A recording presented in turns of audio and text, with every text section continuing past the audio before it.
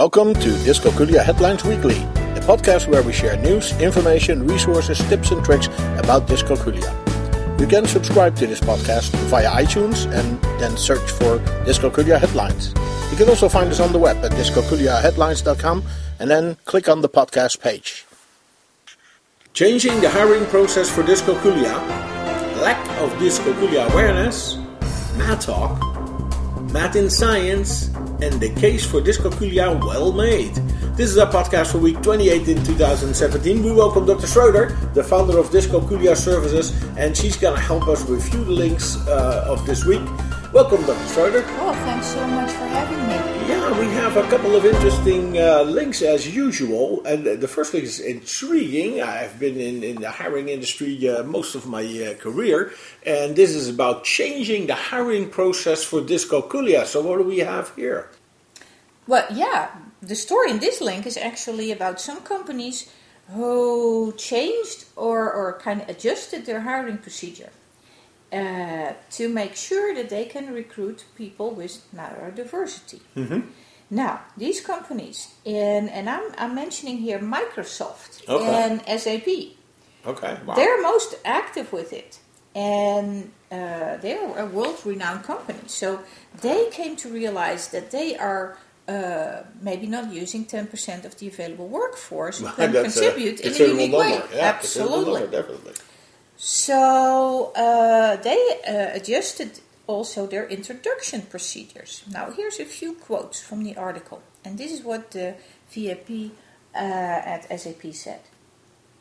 If we were to use the standard procedures of hiring individuals, we would not have hired a large degree of the 120 employees that we have. And as a result, we would have missed out on things like an intern who, after being with us for only 8 months, could file 2 patents. That's amazing. That's amazing. That is amazing. As a result, SAP implemented the so-called SAP Enterprise Readiness Program. Okay. It's a catchy name. Yeah, catchy name. A 6-week pre-employment training program teaching potential candidates about collaboration, corporate etiquette, communications, etc., and also building their awareness of the SAP products. Now, people on the autism spectrum are sensitive to change, and by being here at the company for 6 weeks, they start getting immersed little by little and feeling more comfortable with the company. So, as a result, by the time they finish their training, they feel much more confident. And they apply for a job with an understanding of our company that is significantly deeper than they would have had coming to the interview just for the first time. Right, yes. Right, okay. So I think this is very good news for all our listeners, and they certainly should feel encouraged that there is a brighter future coming for all. Right. And the word will get around. Other companies will start adopting this as well, I guess. Yes, absolutely. Very good, very good, very good. Now our next link is quite the opposite. It is about the lack of dyscalculia awareness. Is that still an issue? Yes, absolutely. That's the other end of the spectrum. This is one of the major reasons that we have created the website dyscalculiaaware.org with links to information about dyscalculia, access to a dyscalculia online screening test, online training for teachers and counselors, and it's all about dyscalculia awareness. A big part of the general population's unfamiliarity with dyscalculia has to do with our culture's general discomfort with numbers. Mm-hmm. And our ingrained belief that math, compared to reading, is just supposed to be hard. It's hard, yes. That's what people say. Dr. Gavin Price, an assistant professor at Vanderbilt University who has researched dyscalculia in several countries, says, when I teach classes, I'll ask at the beginning, now, how many people think they're not good at math? Actually, they're bad at math. And half of them put their hands up. That's amazing. Then I ask, now, are any of you bad at reading? And hardly any puts up their hands. Right. So that's all learn behavior, that's social concepts and perception.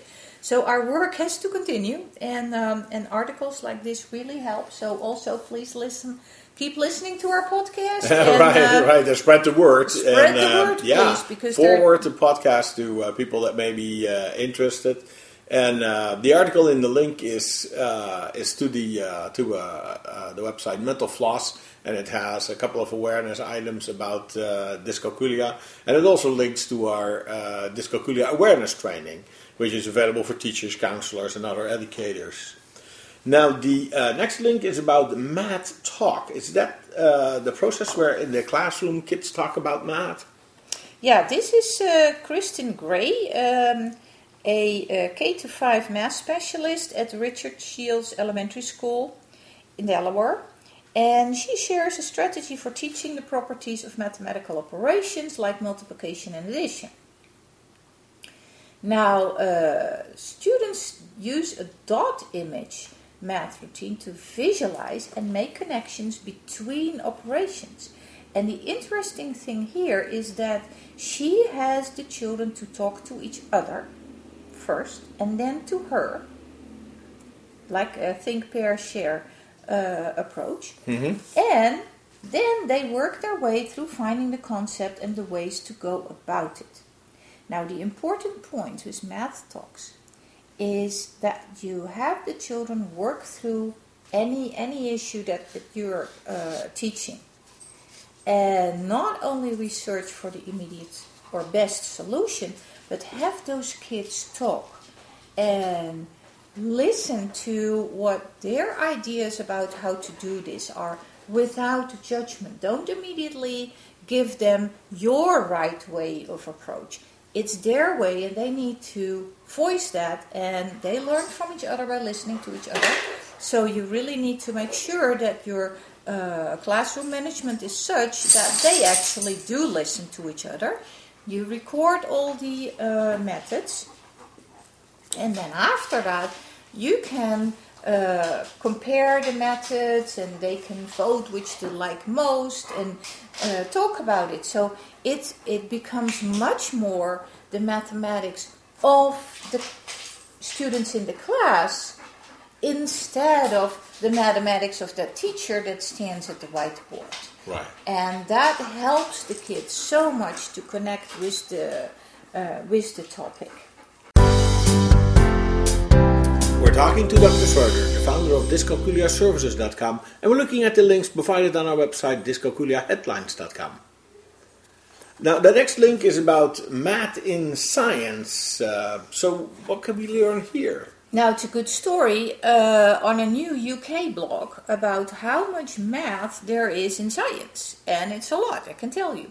Just another way to tell your youngsters that math is everywhere around us and not just in math class. Yeah.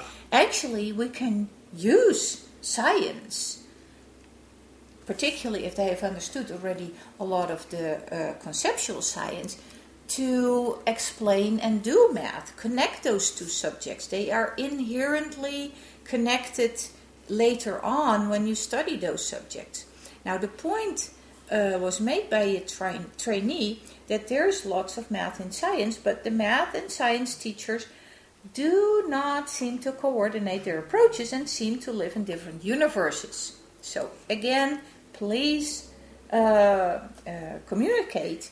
And this school actually took the initiative to have joint preparation sessions with math and science and even humanities teachers to talk through the approaches and issues they encounter and how they can help each other. A fantastic initiative that sounds like a good approach. Integrated middle approach. And high schools, even the last few years of elementary school teachers should look into, and I can tell you, it makes all those subjects more fun to teach, and the kids love it, and their results will be fantastic. So please look into this very good initiative. Good. Well, thank you for that endorsement. It brings us to the last link, and it brings us back. It circles back to the first link. It's about dyscalculia awareness once again. Mm-hmm. Yeah, this site makes the case for dyscalculia awareness also. Now here's a quote. It is important that we understand dyscalculia better. Adults with low numeracy have a higher chance of being unemployed or depressed than their peers.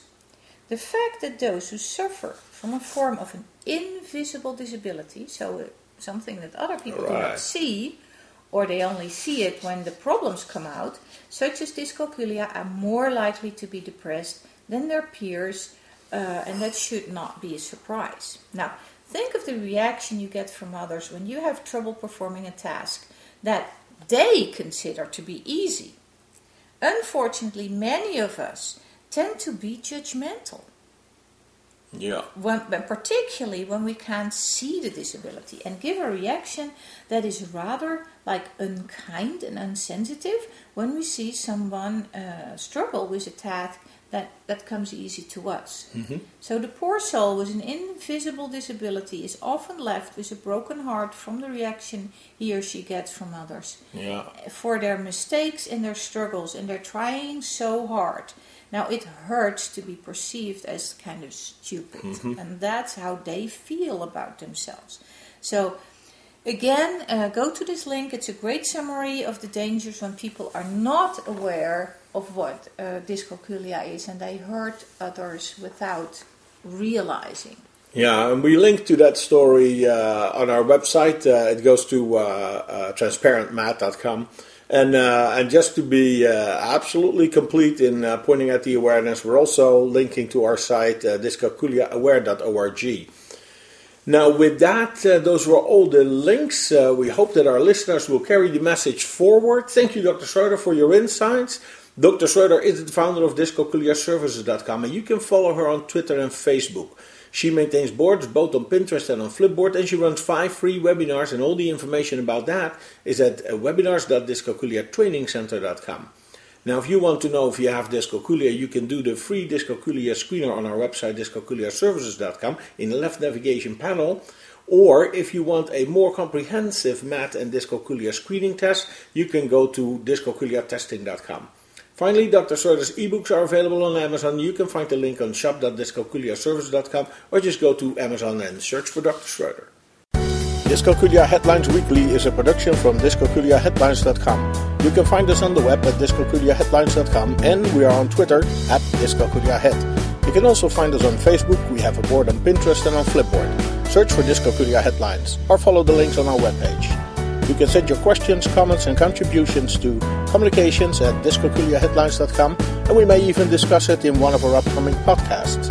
We hope this was useful for you, and until next week, you can count on us.